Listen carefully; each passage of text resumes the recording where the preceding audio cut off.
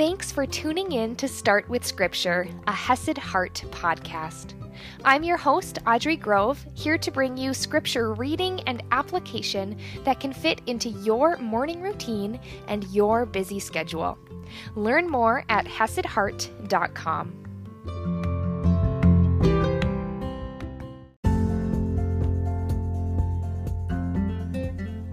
Good morning, my friends, and happy Friday.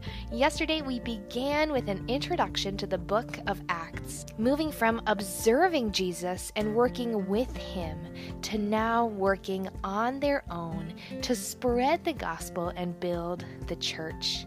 Today, we are going to see how they handle leadership. Now, if you remember, Judas betrayed Jesus. So now his core group of disciples has moved from a group of 12 to a group of 11.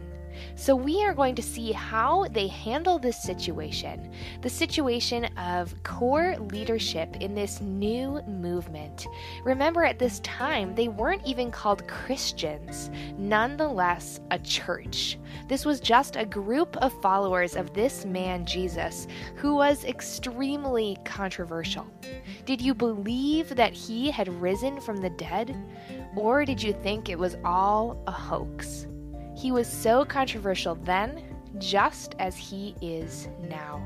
So let's dive right in to see how they handle this situation in Acts chapter 1, verse 12, and I am reading from the ESV.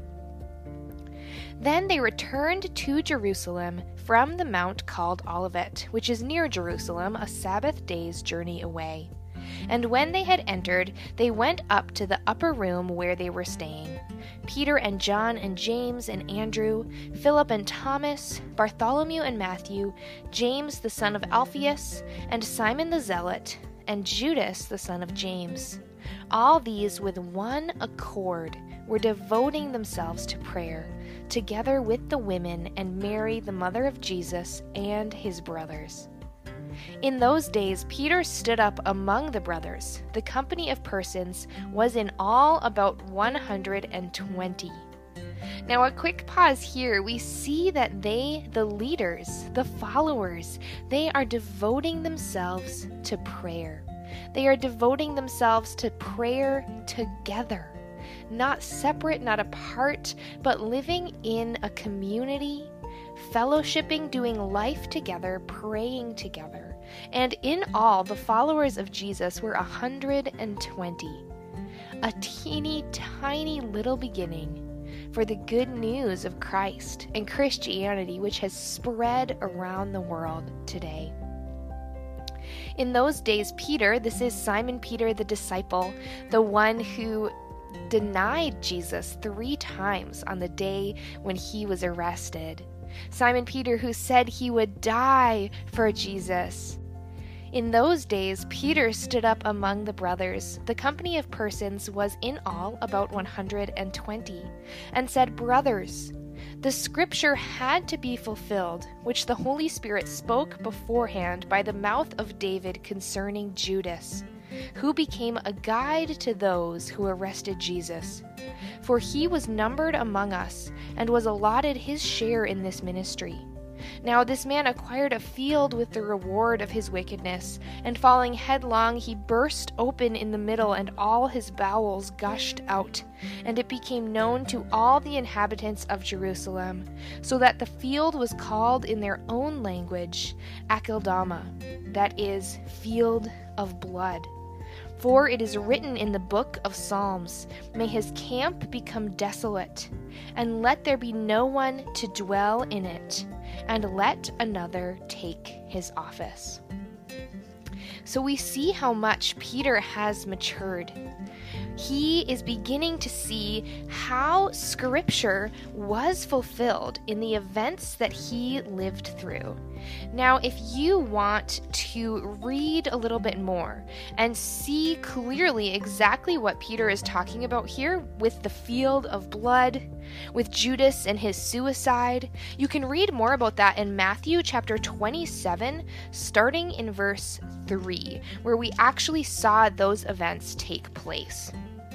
But continuing on, he said, "For it is written in the book of Psalms, may his camp become desolate, and let there be no one to dwell in it, and let another take his office."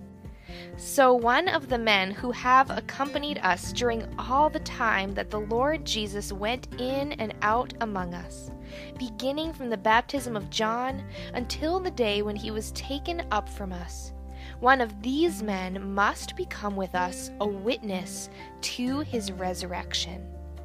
So like I mentioned, they are seeking to fill that 12th place that Judas had left.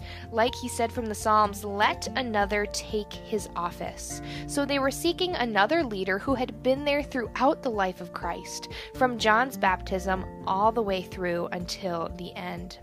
And they put forward two: Joseph, called Barsabbas, who was also called Justus, and Matthias. And they prayed and said, "You, Lord, who know the hearts of all, show us which one of these two you have chosen to take the place in this ministry and apostleship from which Judas turned aside to go to his own place." And they cast lots for them, and the lot fell on Matthias, and he was numbered with the 11 apostles. So we see this church leadership is meeting together, they are praying together, and they're also seeking the Lord's wisdom. It was believed that casting lots would allow the Lord to have his hand in that choice, and clearly he chose Matthias. I can't help but wonder how this other man, Justus, how did he respond to not being chosen? Did he respond faithfully and step into another position, even though it wasn't a place of leadership? I like to think so. Even when our lives don't go according to our plans, may we faithfully follow God's call in our life, whatever that would look like. And as we seek to live out our faith just like these early followers of Jesus, may we continue to have these foundations of meeting together, of prayer, and of seeking the Lord's wisdom as we make decisions. And I will see you tomorrow morning.